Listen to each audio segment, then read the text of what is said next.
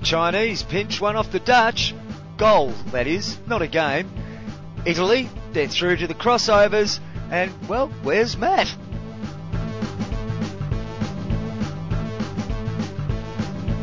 And welcome to the World Cup Daily for the Vitality Hockey World Cup. The action is really starting to heat up, and I did manage to find Matt, just not here. How are you, Matt Allen? Yeah, I'm good, John. I'm down the line for this episode. This is, of course, episode number 8 of the World Cup Daily, brought to you by the Reverse Stick and the Hockey Family. It is, and what's action we had overnight? A couple of very interesting games for different reasons. Well, yeah, absolutely. Well, you know, we set our predictions for the games on yesterday's show. We thought that the Netherlands were going to score a hatful. They did. I think you said China might pinch a goal, though. I did. And then we picked the draw in the other game, and it very nearly was a draw. It was a very intriguing game, that one. I mean, it's obvious there's a gap between the Netherlands and perhaps Korea and Italy, but they put on a strong performance, both those sides. Yeah, so do you want to go through the results to start off with? Let's do that, and we'll start with the China-Netherlands game. As expected, the Netherlands were too strong, winning that game 7-1. I think there were 6 individual goal scorers. Oh no, there wasn't 6 individual. Yeah, 6 individual goal scorers for the Netherlands there, so they'd be happy with that. I don't think they'd be quite happy about the goal, but you know, the Chinese had a real crack at them and deserved at least to take that away from the game.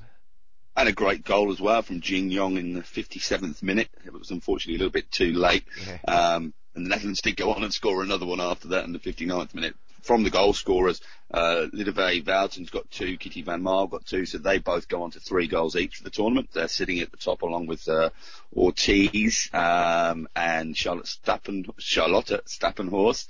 Xander Ward got 1, Kelly Jonker, Lorien Lerink both went 1 each. And of course, Kaya Van Maasaker on 7 minutes. She got the opener, and we heard from her after the game. Okay, well, I think we started okay, and then we scored, and we got in the rhythm of the game, and kept the tempo, pushed the tempo up, and played quick and just passed the ball, keep working hard. And then, of course, there was a mid-break, but after that, I think we came right out of the inside, and we kept on playing. And we scored 7 goals, so yeah, of course, we're really happy with it. Now, I did make the comment during the game last night on the socials, Matt, that if you took those 16 Chinese players and whacked them in the Dutch league for a couple of years, they'd be a pretty good team. Yeah, it's like we said, it's an interesting way they select their teams, and it's always going to be an issue getting those players together to play top-class games, and that was the same thing that you said about South Africa yesterday. Yeah, and that's an issue that's facing a lot of these developing countries is getting the right amount of top quality, good, hard hockey into their players. Now, we did take it to the polls before the game, and it came out Netherlands 85% win, a draw 12%, China 3%. I think somebody was having a bit of a laugh there, to be honest, with that. But if you look at the stats, geez, it shows total domination by the Netherlands in all but one metric there. Circle entries 49-6, shots 29-4, corners 5-1, and the possession, John, was? That's a really interesting one, because the possession, according to the FIH, was China 51%, Netherlands 49%. There you go. So Netherlands obviously took their chance as well, didn't they? They did, and by the way, it was someone having a laugh too. They just didn't want to see China sitting there on 0% for a chance. Just quietly. Nobody cared. Between you and I. On to the next game. Korea and Italy. 9th ranked Korea, 17th placed Italy. I mean, the Irish perhaps haven't surprised. They've done better than expectations, but I think the Italians really have surprised us. Yeah, absolutely. Well, it's 6 points, 2 wins from 2, and the best ever performance for an Italian hockey team. Now, I say Italian hockey team. There were a few snide comments saying it was the Argentina B team, but they're all obviously qualified to play for Italy. What did we learn from the game? We learned that Korea liked throwing overheads, didn't we?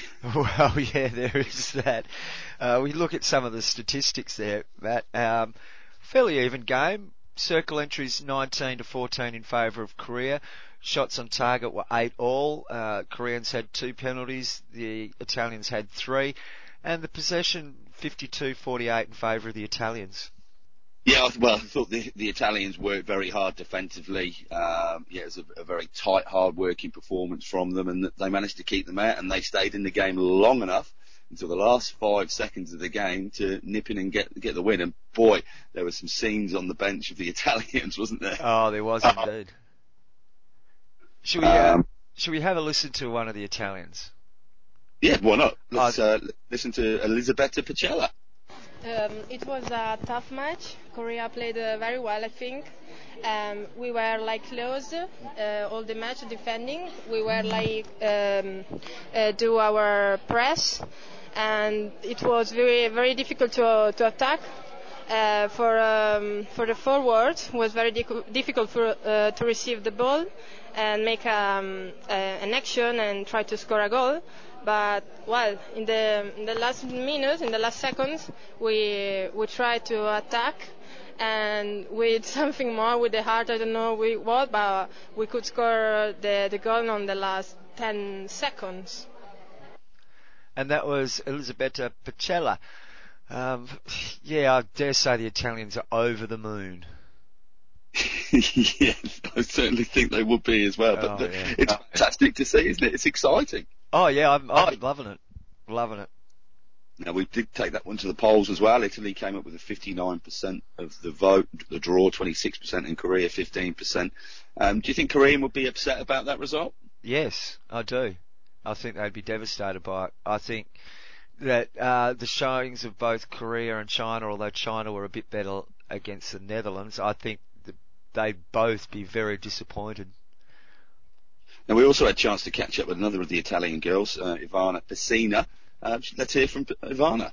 Amazing, but it was a difficult game.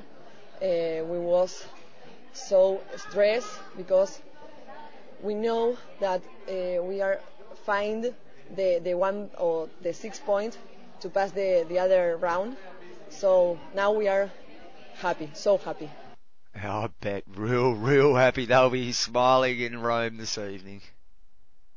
Yes, yes, you can imagine the smiles on their faces, can't you? Just brilliant.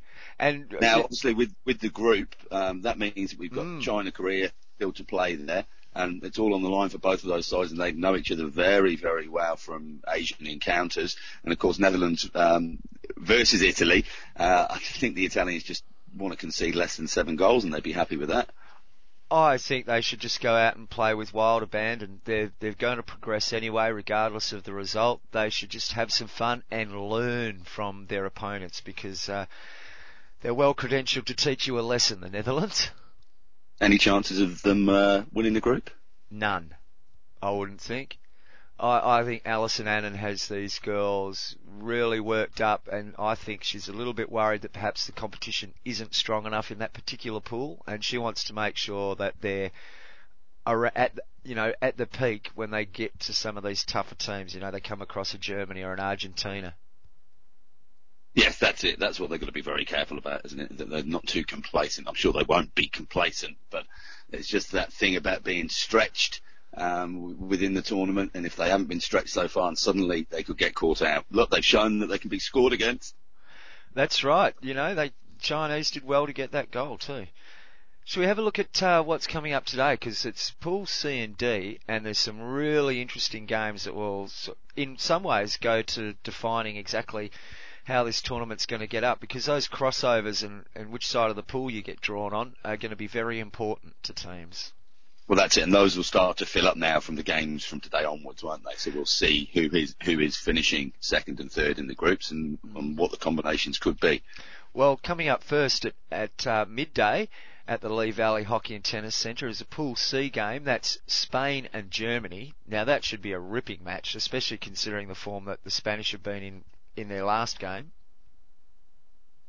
Yeah, absolutely. It's intriguing. Obviously, Germany on 6 points there. Spain having a great turnaround from the heavy defeat to Argentina in the first game to come back and have the 7-1 win over South Africa. It's a really, really tough one to call, but they're two teams that do play a lot of hockey against each other. They are, and then the second game, the 2:00 game, also from Pool C, Argentina versus the Republic of South Africa. You'd think that Argentinians would get up in that game. And Mercy rule? No, I don't think the South Africans are playing bad enough to warrant the mercy rule, but it could get ugly for them. Yeah, it's a bit of a concern. It'd be interesting to see how they bounce back. They want to get points on the board, don't they? You don't want to go home from a World Cup with zip. That's right, but yeah, I think the teams there are set for the crossovers and the quarters. It's just a matter of which order they finish in. Germany, Argentina, and Spain will go through, and South Africa will drop out, unfortunately for them. As I said, just a matter of seeing exactly who's going to get the day off and go straight to the quarters, and who's going to butter up again for the crossovers. Now, if you are there at Lee Valley today, go and watch the first 30 minutes of that Argentina-South Africa game. Then head over to Fan Central and go and watch the walking hockey exhibition game that's taking place. Yes, great idea for Alan Gormley and the walking hockeyers. And then once you've watched a bit of that, then get back into the stadium for the Japan-Belgium game from Pool D. Now, that's going to be a really interesting match, that one. That one's coming up at 6 o'clock London time. Pool D, 2 Pool D games, and both of them are intriguing, as you mentioned. Japan and Belgium, that's going to decide who goes through to the crossovers and who misses out. And the Australia-New Zealand game is going to decide who's going to finish on top and get that quarter-final berth, which is going to be very important because some teams you want to be missing until you get to right at the pointy end. Yeah, well, the Kiwis certainly weren't very happy coming off the field from their last game, so I expect a big turnaround and certainly a more focused performance from them. Who knows what we'll get from Australia? I think I'm kind of going the way of New Zealand for the win in that one, but it'll be a close encounter like every single one is amongst the two teams. Well, once again, we have an intriguing situation where if New Zealand lose, they don't want to concede too many goals because they're on the 3 points. If they concede too many goals, there's a chance that Belgium and Japan could both leapfrog them on the percentage scale of things, the goal difference. So, Belgium and New Zealand would want to be, if they don't win, not losing by a lot. Yeah, look, it's going to be a great evening or afternoon and evening of hockey there in London. What's the weather up to? Because there was a few rain interruptions overnight. Well, I was going to mention the rain interruption. It's not something we were expecting to see after the last few days. And to the players' credit, they didn't seem to be too affected by it. They went off, they had their little break and came back out and just picked up where they'd left off. The organisers can't do much about that. You just have to wear that one, don't you? Yeah, you do. Adapt as you can. Now, a few stats for you, John. Tournament so far, we've had 67 goals in 16 games. That's over 4 goals per game. Of those goals, 66% of them are field goals, 28% penalty corners and 6% penalty strokes. 8 yellow cards and 26 greens, not a red in sight, thankfully. Oh, that's very good. Just on those goal scoring statistics, mate. Those penalty corners, that scoring rate slipping down. Do you think maybe we can encourage teams to score more off penalties by making them worth 2 goals? Well, that would be a good idea, wouldn't it? 2 goals for 1 for a penalty corner. Yeah. And what about maybe a shootout afterwards as well? I think we should have the shootout at half time. We don't want to go start of the game? No, not the start. I like it in the middle of the game. That way you've still got a chance afterwards. Yeah. Quick one to mention, #Crashball. Keep those coming in to us. It's good to keep the Crashball monitor going. Did we get any overnight? I believe there was a crash ball. Mel Clulo was crashballed on the social medias last night. I think it might have actually been FH umpires that pointed that one out. I'll have to check my socials again to get but I will let them know. For a board game that we can play on some of those more often used phrases in the game. Yes, we'll have to see how that comes about, and might have to market that one. I think there's a big market for it, actually. Now, you can keep an eye on the Crashball count on our Twitter. We're also on Instagram and Facebook, all at The Reverse Stick. And, of course, this is also brought to you by The Hockey Family. Follow thehockeyfamily.com and at The Hockey Family on all forms of social media, and you'll get some of Teo's match reports on there and lots of other great stuff around the tournament. Yeah, and thanks a lot to Teo for getting the interviews as well. He's doing a great job for us there. So we did have opportunity to catch up with the FIH technical delegate for the World Cup there in London.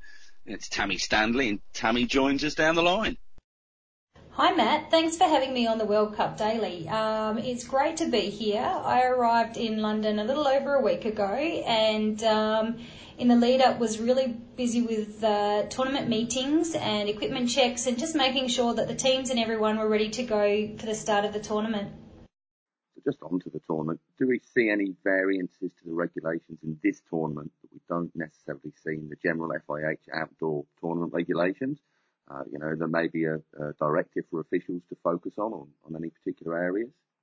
There's a couple of variances in the regulations that we have seen for the World Cup, but these are not going to be necessarily specific to just the World Cup. So we've had a few new uniform regulations come in, but they've been brought in to bring the uniform regulations closer in line with the IOC regulations. So this is something that will be seen moving forward in the top tier events as well. The other main one that affects teams here, and it's going to affect all tournaments moving forward that are longer than 10 days, is the ability to replace 2 players under medical replacement. So if you have a player that can no longer compete due to injury or illness, you do have the ability to replace them in the tournament, subject to approval from the FIH CEO or event director in their absence. But this needs to be done as well in consultation with the tournament medical officer. So teams can replace up to 2 players under that regulation, and that's been a big thing. But fortunately, we actually haven't needed to do that yet. The only other difference we see here is being a 16-team event, the bottom team in each pool will get knocked out after the completion of the round games. Now, you've got a big team of umpires and officials at the event. Do the third team get together during the tournament to evaluate performance? We do have a big team of officials here. We've actually got 15 umpires at this tournament with 2 umpires managers and 1 dedicated video umpire manager. We've got myself and 6 technical officials. So we definitely get together to evaluate each day. So what happens is the umpires managers have the direct feed of all the videos of the games and are able to have a look at that, and any discussions they need to have with their team, they can do so. My team of technical officials sits down at the end of the day as well to go through anything that may have come up during the day. But so far it's been a really good tournament in terms of how smoothly things have been running from our side. So we're really happy, but it's really great that we can sit down as a group and discuss things if we need to. Well, it sounds like you've got everything in hand there, Tammy. We wish you well for the rest of the tournament and, of course, all of the rest of the hashtag third team. And we'll speak soon. Thanks so much for having me on the World Cup Daily podcast, Matt. I'm really looking forward to the rest of the round games. Some of the pools are starting to get very tight and things are going to come down to the last round. So thanks, everyone, for getting on board and watching. Really looking forward to seeing what happens over the next couple of days. And that was Tammy Stanley, the FIH technical delegate for the Vitality World Cup there in London. It was great to hear from the official side of things and from the hashtag third team.